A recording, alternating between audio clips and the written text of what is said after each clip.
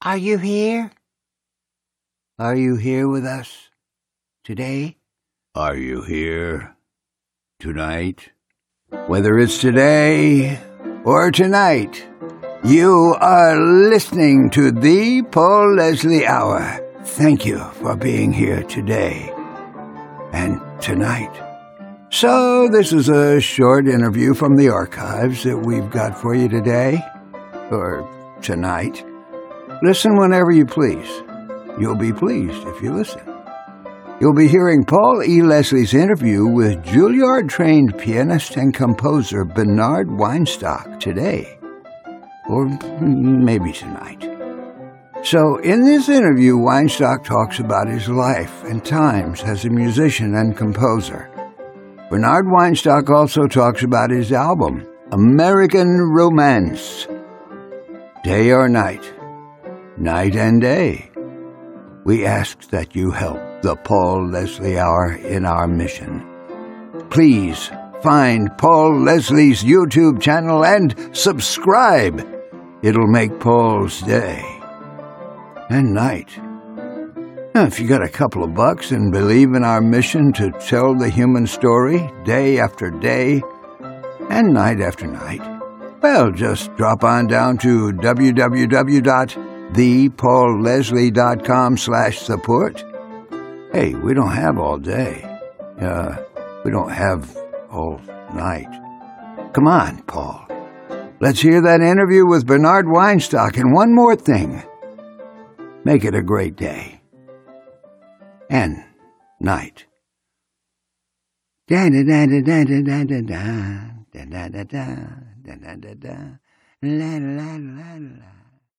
It is our great pleasure to welcome composer and pianist Bernard Weinstock.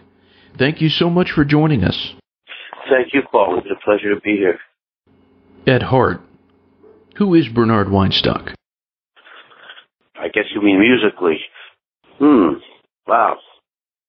Starting off with a big question there. Well, I'm someone who loves music, who's always loved music, and I love music that is meaningful to people and that people enjoy. And that's what I try to, that's the thing, is to make music and for people to enjoy that music. That's the main thing. I guess it sounds a little trite, but more than anything else, music has to be heard and appreciated and has to reach people. And I want that to happen with the music that I make, where other people have an experience similar to the experiences that I have when I listen to music that I really like. What was life like growing up? Life wasn't so easy growing up. I wasn't very much supported with my musical ambitions. I was given piano lessons, as many kids are, but I wasn't expected to take it too seriously. And when I began to, I ran into difficulties with my father, who wanted me to do something more, normal, I suppose. Besides that, my parents didn't have the world's best marriage, so it was not a smooth childhood on any front. What kind of music did you grow up listening to? Well, I was lucky that both my parents were music lovers they each had collections of everything from classical to folk to pop show tunes. And it was really, there weren't too many styles that were on record that weren't represented in their collections. And I grew up as a child having exposure to that. So there was no difference. It could have been a Beethoven sonata on one record and a show tune on another, or pop songs from the 50s. They were all more or less part of the record collection, so there wasn't much of a distinction between styles. What about your favorite pianists? Well, two of my favorite. There were the three Bs: Brahms, Bach, Brahms, and Beethoven. Beethoven and Brahms in chronological order. The two Keiths are Keith Emerson and Keith Jarrett for me. Keith Emerson was the first pianist that really blew me away, because as a youngster I was listening more to rock and roll music. And when I heard some of Emerson, Lake and Palmer, Keith Emerson's piano playing, where he's playing rock and roll piano one minute and playing Bach the next minute, and then coming back to rock and roll, that just floored me. I just loved how he was able to do that, and how he really was able to play the instrument. The showmanship, of course, everybody loves, but musically, I didn't see him, of course, perform when I was a young kid, but musically, he made my jaw drop open at a very young age, and I wanted to be able to go from playing one style to another, to another, to another, and have that whole palette for self-expression. And the other Keith is similar. Keith Jarrett is also known for being a first-rate jazz pianist and classical pianist, and more importantly, improviser. And that's, of course, especially in the classical piano world, there are many, many, many wonderful pianists out there, but the ones that can compose on the spot and can also play well, that's few and far between, and Keith Jarrett is probably the best example of that kind of a musician. So there are the two Keiths, and I have to throw in George Winston, because I did hear George Winston's music when I was very young, and I was just struck by the simplicity and the lyricism and how powerful simple piano playing could be. So balancing the two Keiths would have to be something like the sound of George Winston. So that's the short answer. There are many, many, many. I try to be influenced by every musician I've ever heard, famous and not. Our special guest is composer and pianist Bernard Weinstock. In terms of your own composing, who would you say are the composers that have had the biggest influence on your own songwriting? I'll tell you what it feels like. I don't know if people would agree with me or not, but from what it feels like, when I think of influences of composer, my ideal is Beethoven. And it may sound a little strange in this day and age, but he is the ideal artist. Self-expression at all costs. No obstacles are recognized. And drama. Beethoven never lets you be bored. And to me, that's, what I was saying earlier when you asked me about who I am as a person, and then I answered as a musician, that's really one of my most important rules of music and art, is that it shouldn't be boring. And Beethoven epitomizes so much, and so much hope.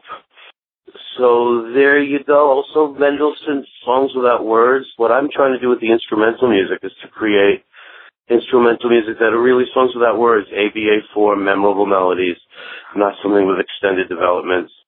But again, artistically, musically, if I have to name one composer, one artist, it would be Beethoven. You have an album entitled American Romance. How did you get that title? Okay, it came about because of the second track on the album, Hollywood Romance. And I called that track Hollywood Romance. I think it's more or less for obvious reasons. It's dramatic, it's passionate, it goes through all kinds of different moods. And when I was naming the pieces, because I do name them after I write them, and I was trying to come up with a name for it, and it just seemed to me like an old-fashioned Hollywood romance movie with the drama and the passion and the whole thing. So I named it Hollywood Romance. I was then going to call the album Hollywood Romance after that track. And it just seemed, with a little tweak, instead of Hollywood Romance, American Romance, and it just seemed to capture some of the tracks and the feel, and I liked the title more than Hollywood Romance. So that's how we came up with it, the album name. That's how I came up with the album name. Tell us about the song that opens the album, Back Again. Okay.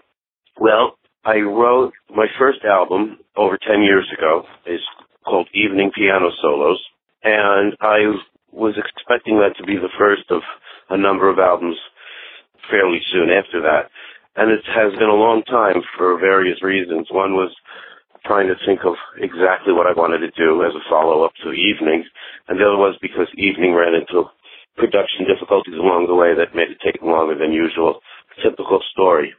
So as I was writing the music for this second record, one of the first pieces I wrote was I wanted a nice, happy, busy, beautiful piece. That was one of the first pieces I worked on for this new record. And the feel of it, it's optimistic, and there's just a lot of energy and happiness about it. And I just felt like this is me coming back again as a musician. People haven't heard from me for a long time, and this is my introduction track to coming back and saying hello again. What inspires you to compose music? I have to say it's two things, really. It's the urge for self-expression, to feel, to express emotions which are so difficult to express in words. There's that urge to connect with other people, to say, this is a very subtle, indescribable emotion that I feel and that you feel, but the only way we can communicate this is through art. And there's something, well, let me just say, that's the first thing, is the communicating of emotion. And the second thing is creating art, which is to create something that's beautiful, that you put all your work into and try to make something that you're proud of, that's lasting, that approaches perfection, and that's meaningful. So between the two, that's what keeps me going. Are there any aspirations as an artist that you have not yet accomplished? Any big dreams you have? Well, I tell you, actually, other than some more recordings that I have in my head that I want to make reality, but my big dream, I would say, since you put it that way, there are a few piano concertos that I have always wanted to perform. The Brahms Second Piano Concerto is one of the most meaningful pieces to me. The Chopin E Minor Concerto. There are a few of the big romantic concertos that I love.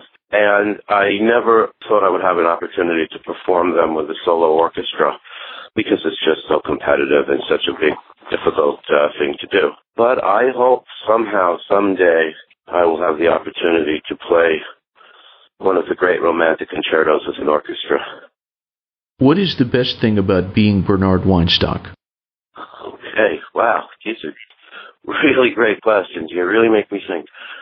Well, you know what? I think I have to say, and I hope it doesn't come out wrong, but my creativity. I enjoy my creativity. I enjoy wherever ideas come from and tapping into that.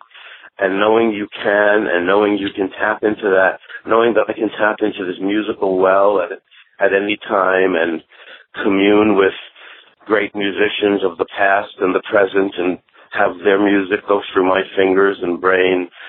It's kind of like having the well in the backyard and knowing it's there and you can dip into that musical well, that creative well.